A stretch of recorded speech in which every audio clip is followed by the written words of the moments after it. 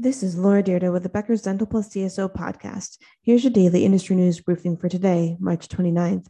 The cost of dental education at public and private universities has more than tripled in the last 50 years, according to data from the American Dental Association.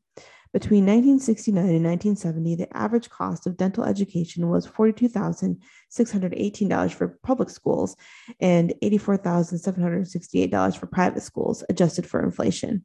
In 2019 through 2020, dental schools cost $205,019 for private schools and $335,536 for private schools.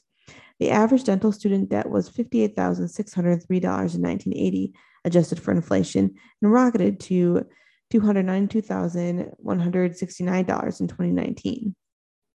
Two, Dentsply Sirona has partnered with the Platform for Better Oral Health in Europe, an organization that aims to improve oral health in Europe.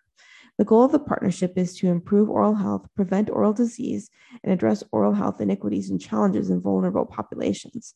The Platform for Better Oral Health in Europe is a joint initiative of several European dental associations. 3.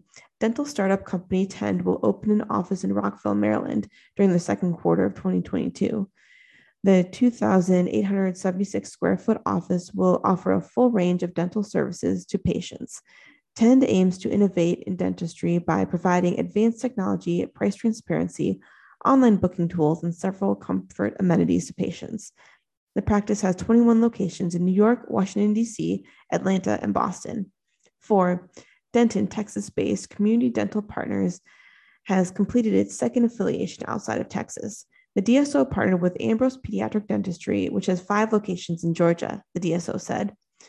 Community Dental Partners supports more than 70 locations across Texas. It added its first practice outside of Texas in February with the addition of Indianapolis-based Same Day Dental to its network.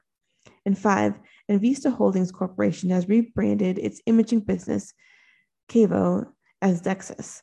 Dexis will combine other brands including iCat, Gendex, Instrumentarium, Soridex, and Nomad, according to the company.